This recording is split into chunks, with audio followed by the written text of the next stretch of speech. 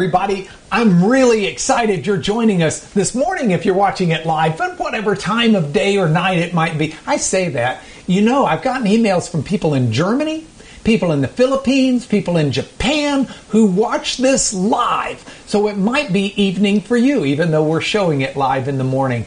My name's Mark Lanier, and I teach a class at Champion Forest Baptist Church called the Biblical Literacy class. And right now we're still in that COVID stage where the class is being taught away from campus. We hope that'll change soon. But today I've got this incredible opportunity, and I have grabbed Pastor Brent Dyer from the church. And I said, Pastor Brent, you got to come join, because last week I taught on singing, and this week we're extending it into worship. And who would ever guess, but Pastor Brent Dyer is our worship leader and worship pastor at the church. He's a personal friend of mine and my family's, and we are really delighted to have him. And so today's teaching will be kind of a joint session where through questions and visits, we get a chance to talk about worship in ways that I hope wherever you are will enrich your walk with God, will enrich your worship with God, and will draw you closer to the purpose of all humanity, which is to bring praise to the Creator. So with that, we're going to get started. Pastor Brent, thank you so much for joining us. Well, thanks for inviting me, Mark. Oh, well, I'm so excited. So I've kind of divided this up into three areas. I want to talk to you about you personally and let people get to know you. But then I want to talk to you about the theology of worship. You know, what we should be thinking about and knowing about behind what is worship, talking about God in that sense. And then finally, I've just got a bunch of practical questions I'm dying to ask you, okay? Let's do it. All right, let's do it. First of all, you are Brent Dyer. Where did you grow up? Tell us a little bit about your family of origin. So I've lived in Texas my whole life. My father is a pastor. My grandfather was a pastor. Actually, my dad's retired now, but he was a pastor. Grew up in the Dallas area. Went to high school in the Dallas area, and in high school, did all the things that high schoolers do, especially those who are preachers' kids. So I don't know if you want to go down that road too far. Wait. So those who may not know, preachers' kids sometimes have a reputation of trying to find those things that their fathers, the preachers, would not have wanted them to find necessarily. Yes, that's a good way to put it. You ventured forth a little bit. Yes, I was very independent as a teenager, and graduated from high school and went to Baylor University, where I studied music, and initially started studying vocal performance. Really? So, like in high school, were you in choir and stuff like that? I was in choir and musicals and all that kind of stuff. So you did theater as well? I did theater, piano, all that stuff. Oh, so you play piano? I did. When did you start learning to play piano? I started probably third grade. So was it because you liked it or because your parents made you? At that point, it was because my parents made me. But did you reach a point where you liked it? No, not really. I started violin in third grade because my parents thought it was real important for me to be ultra coordinated in terms of one arm doing this and one hand doing this. Yeah. So I took violin in third grade, fourth grade, fifth grade, sixth grade. And then I told my parents, please, no more. Yeah. And I got mercy at that point. I didn't. So I did it. I think my sophomore year of high school or something like that. I finally quit, only to have to pick it back up again in college. So oh mercy! So you knew you had a good voice early on. Sure. Now, what in terms of some people watching this are fairly musical? What would you say your voice range is or use? I am a lyric baritone. Okay, what does that mean for those who aren't? So in men's voices, you have a tenor and a bass, and a baritone somewhere in between. So lyric baritone, I can't sing the really, really low notes, and I can't sing the really, really, really high notes, but I'm kind of on the higher end of the low. Okay, so I would call myself a baritone as well. baritone into bass, though. And I've been listening to you sing for years now, and you hit notes that I dream about. So you actually have some range that's up there the at the top part. end. Yeah. Okay, Yeah. all right. Now, so you're growing up, were you an only child? I am an only child. Wow. Yes. Are both your parents still alive? They are. That's wonderful. Yeah. That's really good.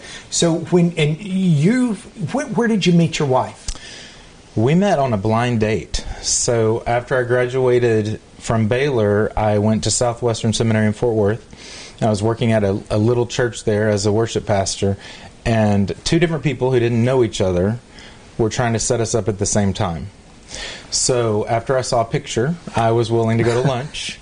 I know his wife well. Smart guy. She might have vision problems, but he knew what he was homing in on. Okay, go ahead. So we went to lunch. That lunch ended up lasting like 5 hours. Wow. 3 months later, we were engaged. Wow. And tell everybody, you've got some children. Tell them about your wonderful high school kids. So Jill and I just celebrated 20 years back in March.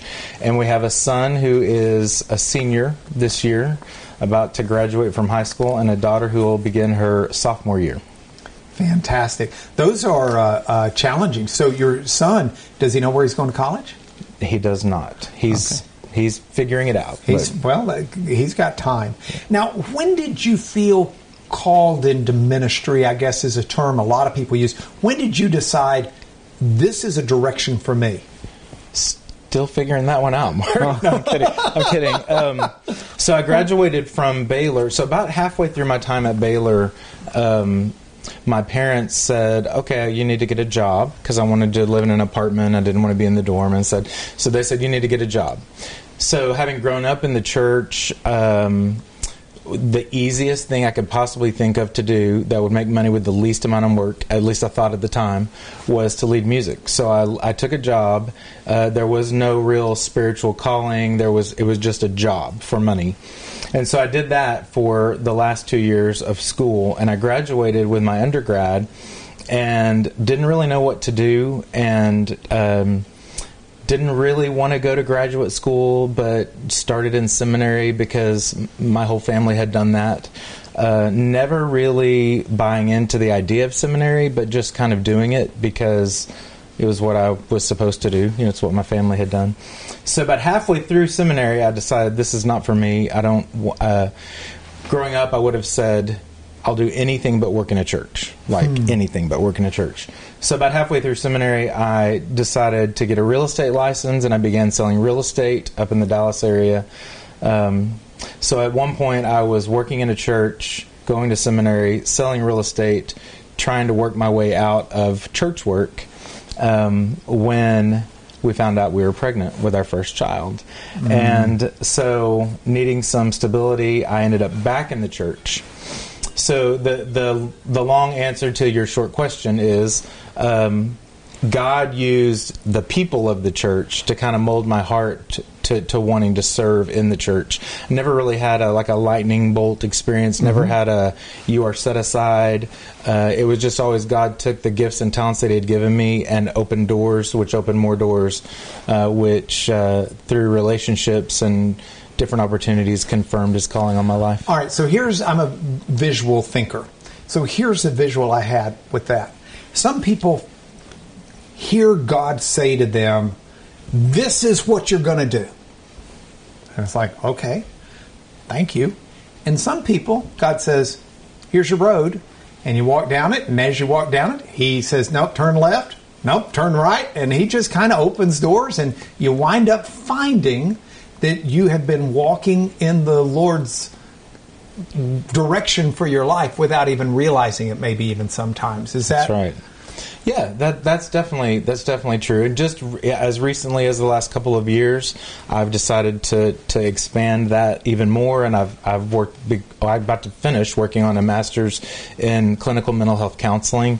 So God has just opened different doors throughout my life, and every time He opens a door, I walk through it, and it has kind of morphed into a life, You and I had lunch fairly recently, and at that lunch, it's been a number of months ago, but at that lunch you were telling me about this, and you were saying that you think God's got in your future an ability to give good counseling to other pastors, music, worship leaders, and other folks like that. In fact, I think right now you're even active in blogging and things like that. Is that right? Yeah, God's really kind of put it on my heart to help hurting people, specifically pastors, specifically worship pastors. So, I'm doing some mentoring and coaching and things like that. Well, that's fantastic. So I want you to mentor and coach us a little bit today. Okay. And so we're going to shift, and I want to start talking about the theology of worship, for lack of a better way of saying it. Theology's in the sense of speaking about God, but what I want to do is talk about maybe the philosophy of worship is another way to say it. What is worship in your mind and in your words, nomenclature? Yeah, the interesting thing, and when people talk to a worship pastor or a musician about worship, they expect the person to say it's singing, it's gathering and singing, but really, if you look at Romans 12:1 and 2, it says that you're offering your life as a sacrifice, that is your spiritual act of worship. So worship really is just it's a choice by choice, day by day way we live our lives in a way that sacrifices ourselves for Christ. Yeah. So I'm going to put up here for us to look at together that Romans passage, because I think it's so important, where Paul says, "I appeal to you, therefore, brothers, by the mercy of God, to present your bodies as a living sacrifice, holy and acceptable to God, which is your spiritual worship." Great point. Worship. All right. Now, as a language major myself, I tend to look at things from a language perspective. So I look at passages like that, and I look at the Old Testament, and there's an Old Testament word for worship that in English we would say it's basically halah. We sometimes will spell that a little differently. The Hebrew is just the hey, lamed, lamed. But it's halah. We get hallelujah from it. Hallelujah is the halal with Yah, which is an abbreviation for Yahweh, or the name of God, and it's in the hallelu form because it's for the plural. Long story short, ignore all of that if it's boring you to death. We do have some people who know Hebrew who watch this, so they may not be bored. But the bottom line is that's often translated praise or praise the Lord. But there's a good indication that it comes from the simple word of shine. And that same word means not just to shine, but to praise or to be boastful about. Let me scoot back a little bit. Praise, be boastful about, with the idea that we can be boastful about God. We can shine, make God shine. And I think Paul is indicating we can do that by the way we live our lives. Right. And that is, we are God's trophies in that sense. So how does that translate into your understanding of who God is? Because you've got, if we're going to be boastful and proud of our God and shine His radiance to the world and praise Him to the world, we got to have a clue of who He is. Right. So talk to me about who God is in terms of your life that's affected who you are. Yeah, well, it's. I think it's easy to think of God as creator, so Okay. the one who has fashioned us and formed us. But then the idea that He also chooses to know us, and He chooses, the choice to allow Jesus to come to earth, and the choice to allow us to know Him through Christ, and then the idea that when I think of me, when I think of what I know about me, and kind of the messed up person that I am, and I look at where I would be or could be if God hadn't intervened in my life, and I think about that, and then I think about the way God has intervened. It's that kind of thing that makes you stop and worship, because you look at your own nature, and you look at the nature of what God is. If when you read the Scripture and you look at the different characteristics of God compared to our own characteristics, and it kind of makes you really have no other choice other than to worship His character. Oh man, you have just brought back a memory to me that causes me to pick up. This is the actual hymnal I grew up with, in terms of what we sing with out of our church. And I grew up in an a cappella tradition, so the notes are shaped notes in the hymnal.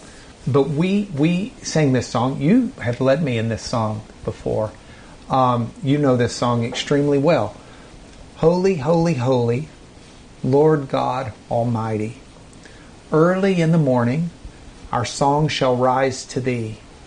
Holy, holy, holy, merciful and mighty, God over all and blessed eternally.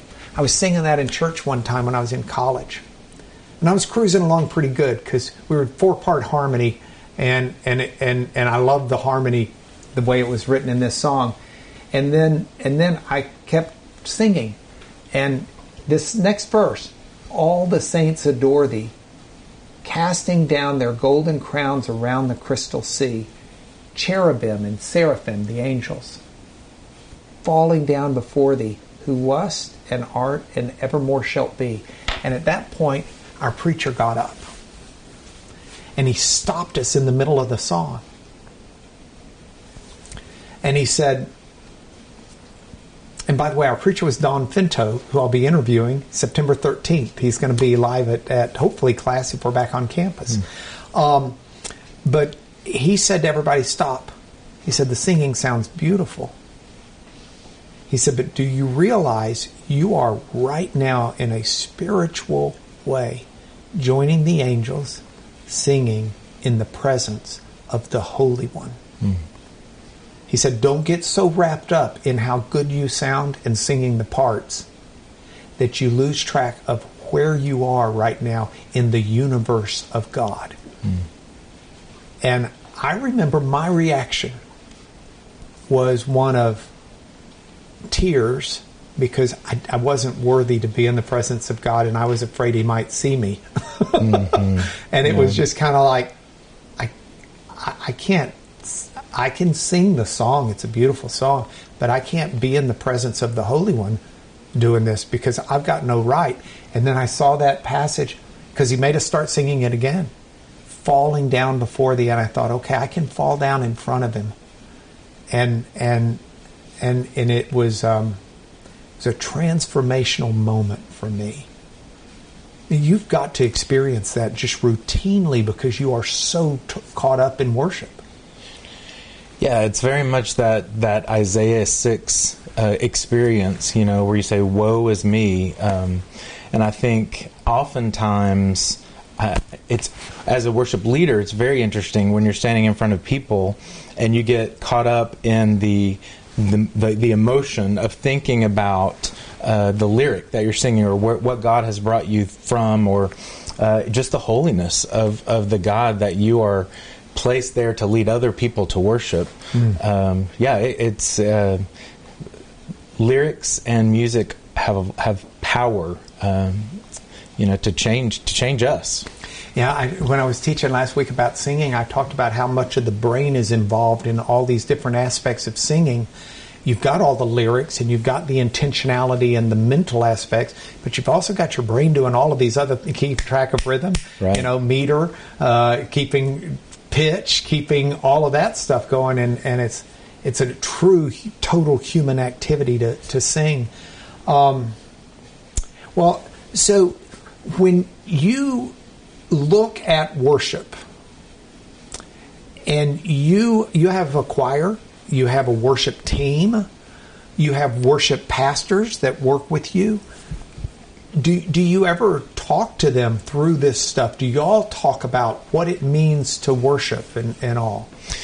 Yes, I joke with our teaching pastors that most of the theology people learn through song, and the teaching pastors kind of give me a hard time because but we talk often about the importance and the responsibility that we have as worship leaders, because when you're picking songs, you are teaching theology, and you're encouraging those around you with the lyric that you're singing. And a lot of times people with memory problems in older age, they can't remember important parts of their lives, but they can remember songs that they were taught as 4 and 5 and 6 year olds. And so we don't underestimate the power that those songs have as we gather together each Sunday. And we're looking at what key they're in, we're looking at are they singable, we're looking at what is the theology. There are multi-layered decisions that go in picking which songs we choose. Well, I want to get real practical with you here in a little bit, but before I do, I want to make sure that I've driven home through our discussion this point about individual worship versus corporate worship, and how both of them are important.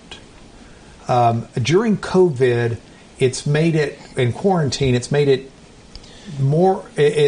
where it's almost only available as individual worship. But as our worship centers are opening back up, I feel like I've missed something by not worshiping with others in a corporate manner in addition to my own life. Mm-hmm. Would you talk to me about that some?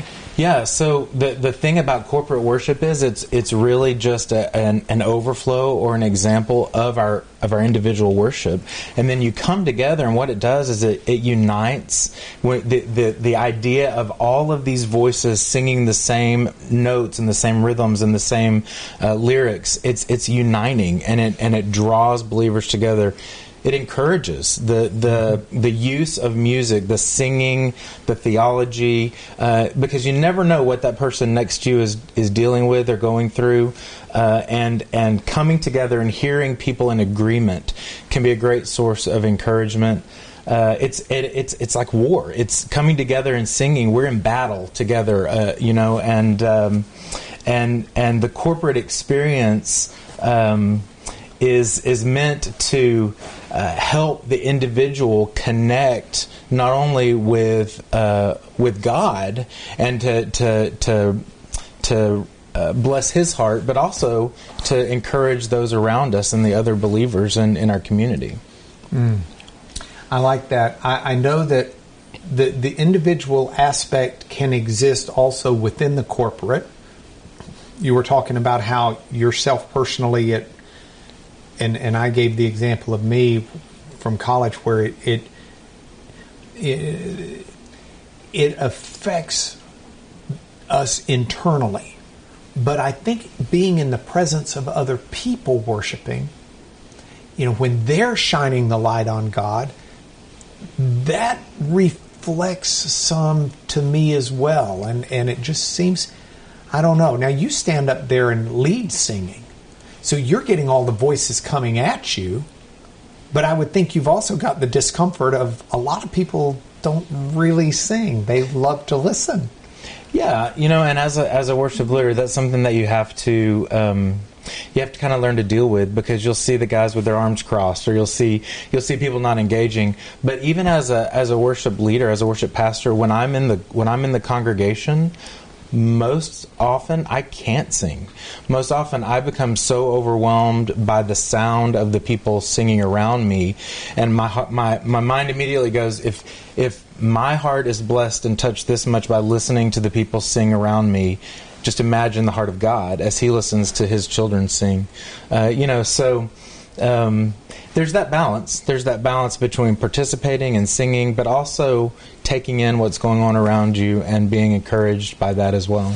Well, we're sitting in here talking to you guys. We've got some friends in who are with us, so that we're socially distant semi-appropriately.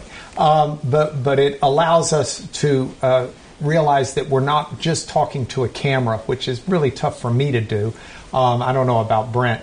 But one of the people in here is David Capes, who's taught New Testament Greek for eons and eons. And so I need to ask him, in Romans 12:1, the worship word, is that proskuneo in the Greek? It's not. Get us that word.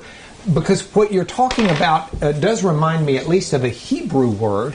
There's a Hebrew word translated worship that comes from the Hebrew shakah,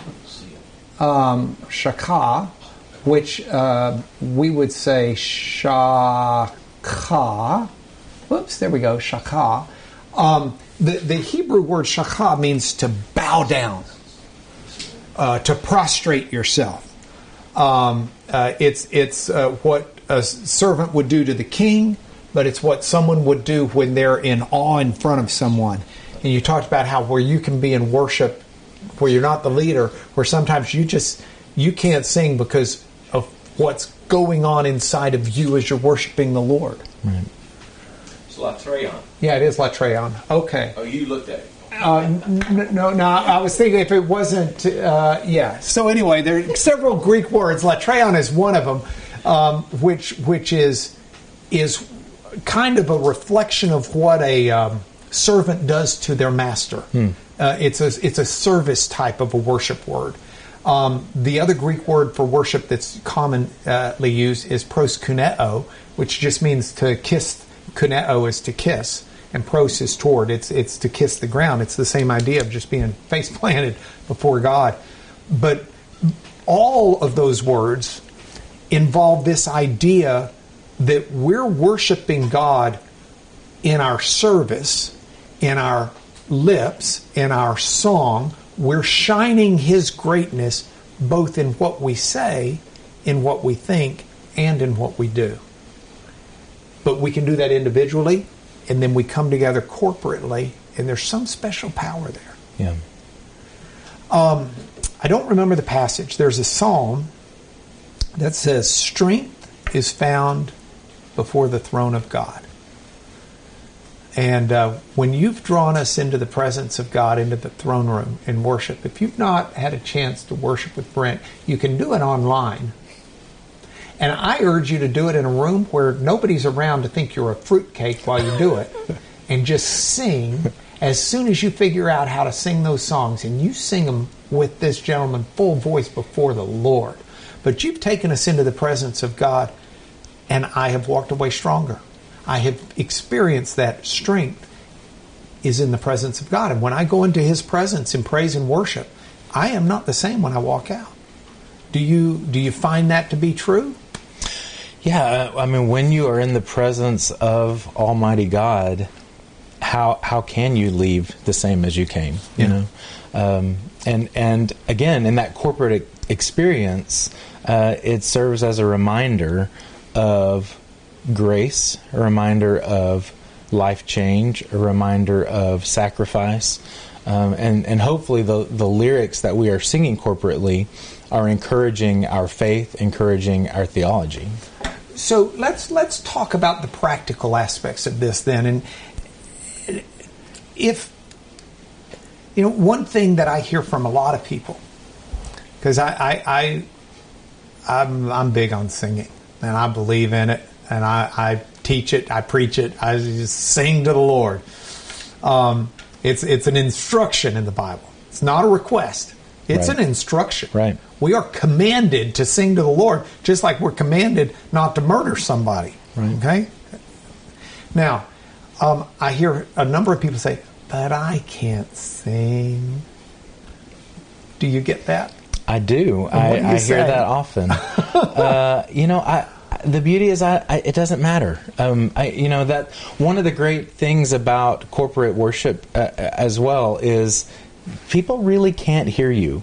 When people say that, I think what they're really afraid of is somebody around them hearing them and maybe judging them or whatever. Because normally you wouldn't hear that about individual worship. That's more about the corporate experience. And the truth is, it's kind of like when you go to work out and you're worried everybody's watching you. Maybe you're a little out of shape and you're worried about everybody watching. Well, I can't relate.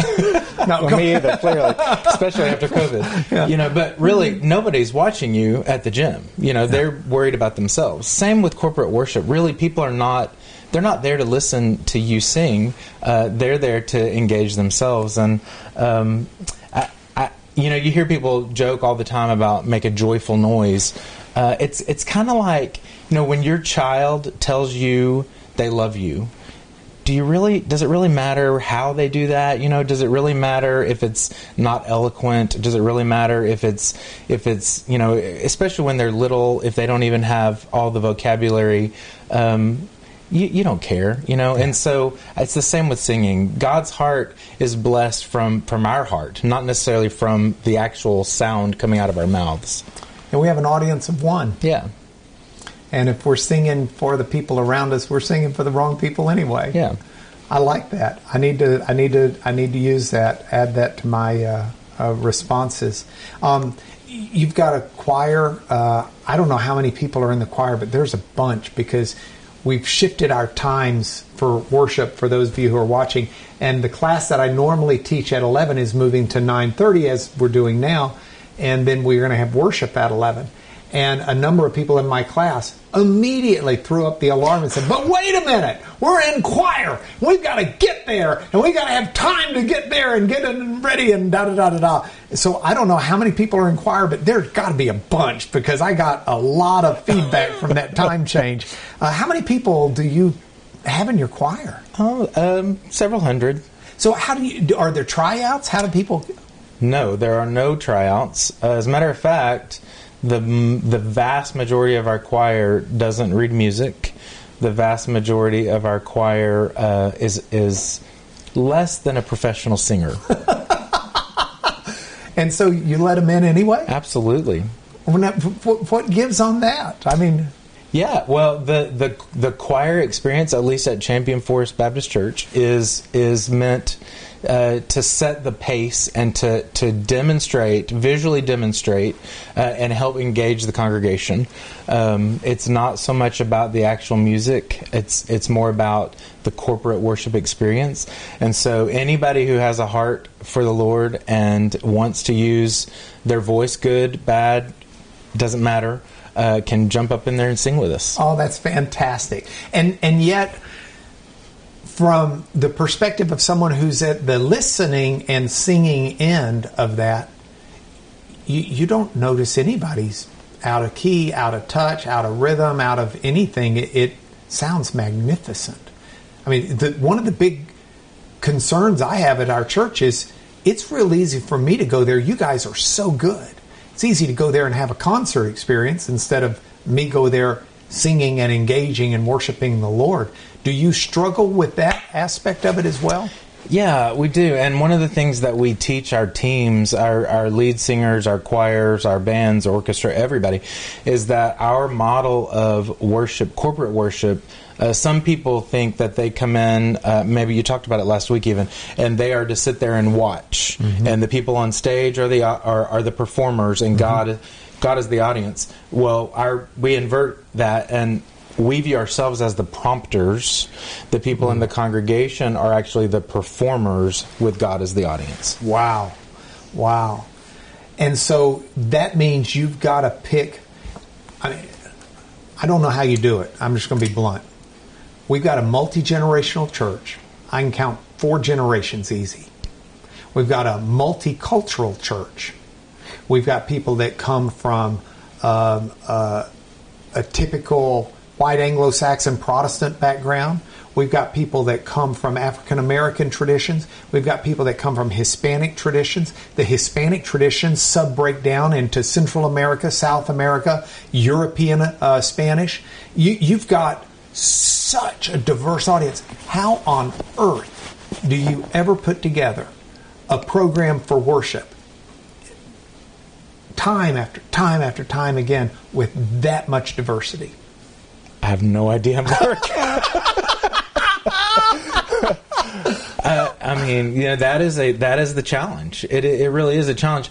And the beautiful thing about Champion Forest is the spiritual maturity to understand that we are a diverse church, which means some weeks I may love it, some weeks I may not connect with it, but trying to focus on the theology and the lyric and the singability of the song.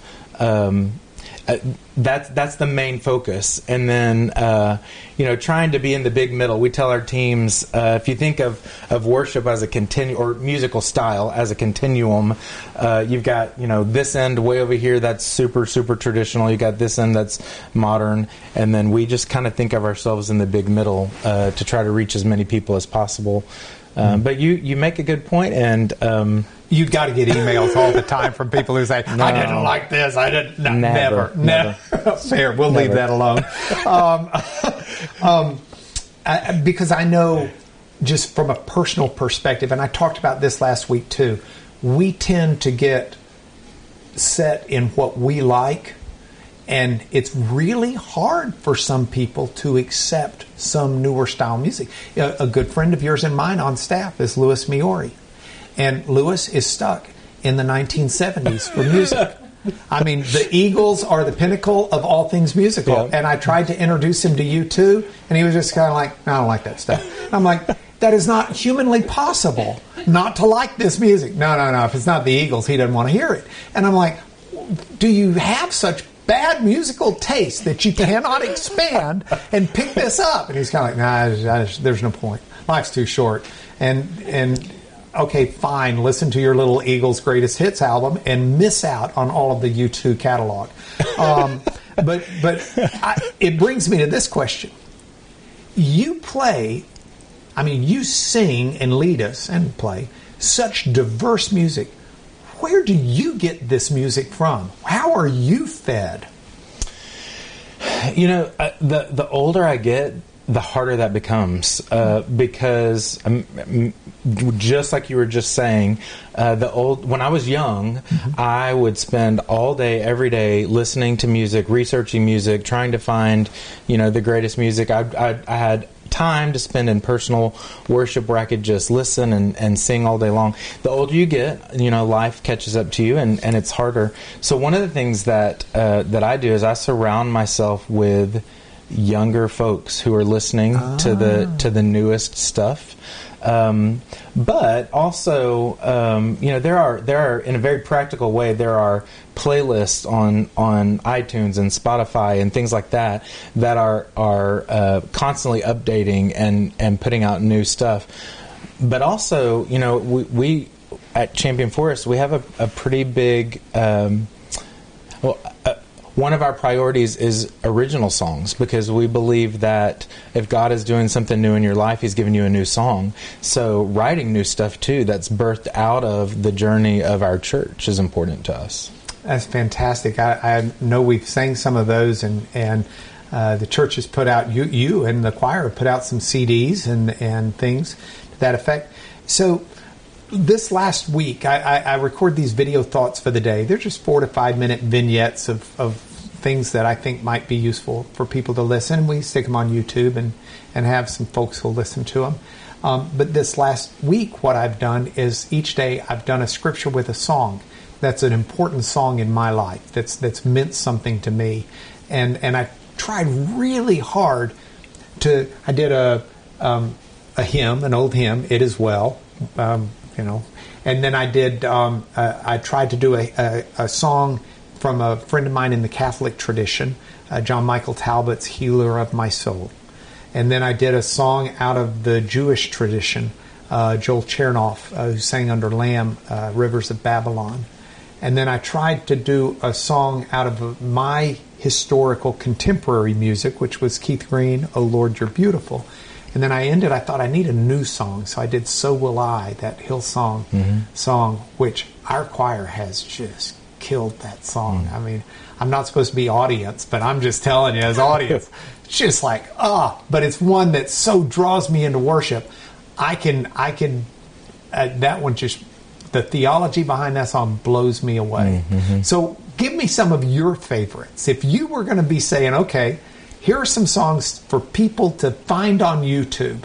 And Brent Johnson's such a wizard, he'll find some of these and link them down below on this class. Give me a couple of songs that you think just have ministered to you. Oh, goodness, Mark, that's a hard one. Yeah, and I've given you, by the way, zero warning on any of these questions. This little thing is totally live in terms of, He's had no preparation at all. We're not cutting. We're not editing. We're just running through this for you guys. So, no, this is real time. He had no clue that song, that question was coming. Sorry, I should have told you. That's okay. This is one I should know. It should be easy, right? Waymaker is a fantastic song. Waymaker, miracle worker, light in the darkness. That is who you are.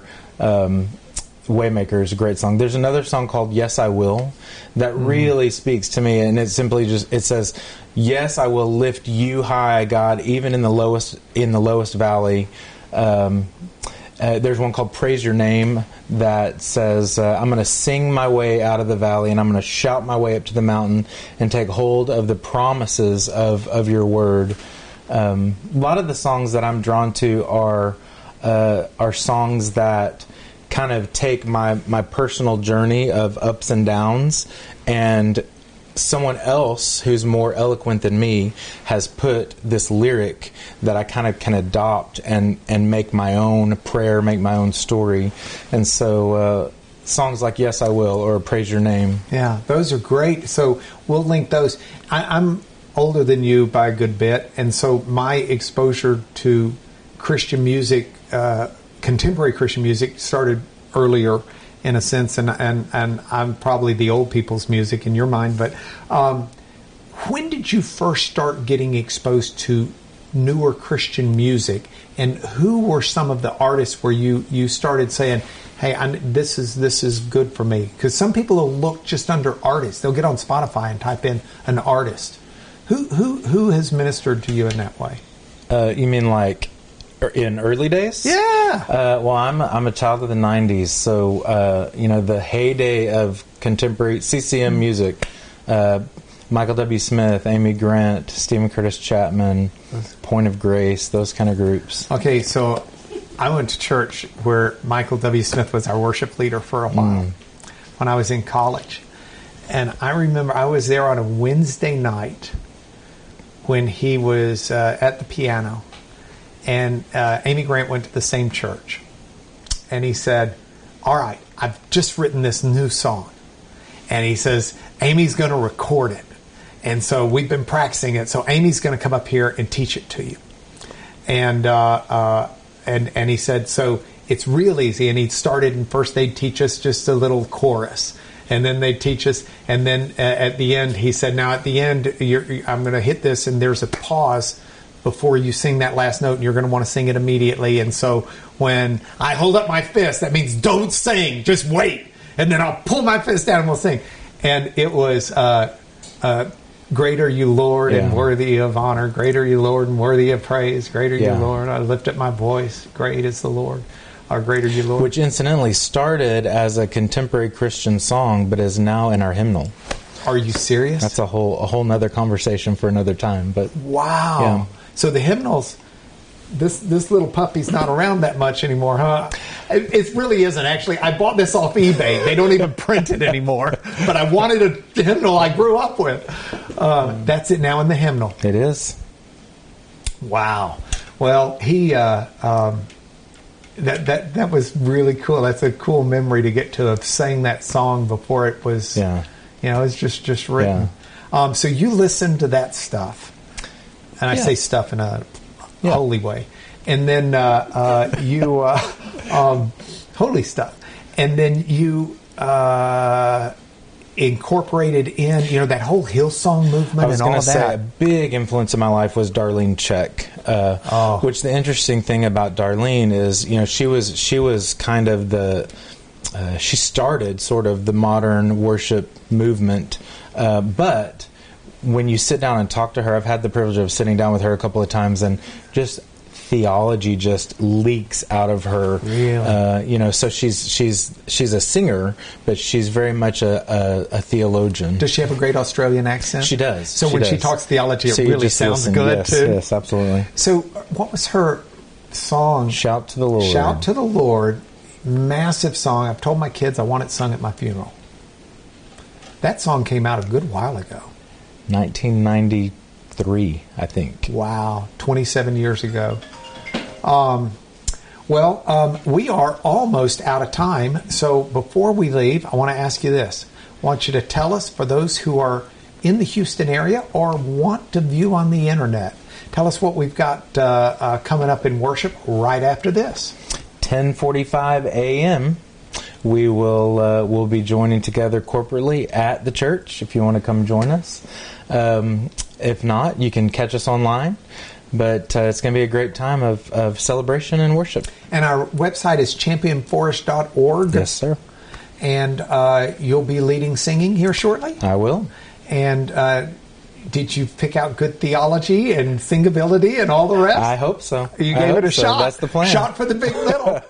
All right. Would you say a prayer of blessing over us before we go out? Absolutely. Thank you so much. God, I just thank you for Mark for this class and for all of those who are watching. Lord, I pray that as we gather together corporately or as we gather individually, virtually, Lord, I pray that that the truth of the gospel and the hope and the redemption and the peace and just the life that we can find. I pray that we would sing out with all we have in us. I pray that we would offer our lives as a living sacrifice of praise. And Lord, I pray that you would take all these things that we've talked about today, all the things that Mark talked about last week, and help us to incorporate that into our worship. And may your heart be pleased with our song and with our life song. And it's in Jesus' name. Amen. Thank you, Brent. Thank you, Thank Mark. you, Brent. God bless you guys. See you next. Actually, watch for the video thought for the day. Starting tomorrow, my video thoughts for the day are going to just be on the Christian basics that will change your life. So I'll see you tomorrow in the video thought, but if not, I'll see you next Sunday.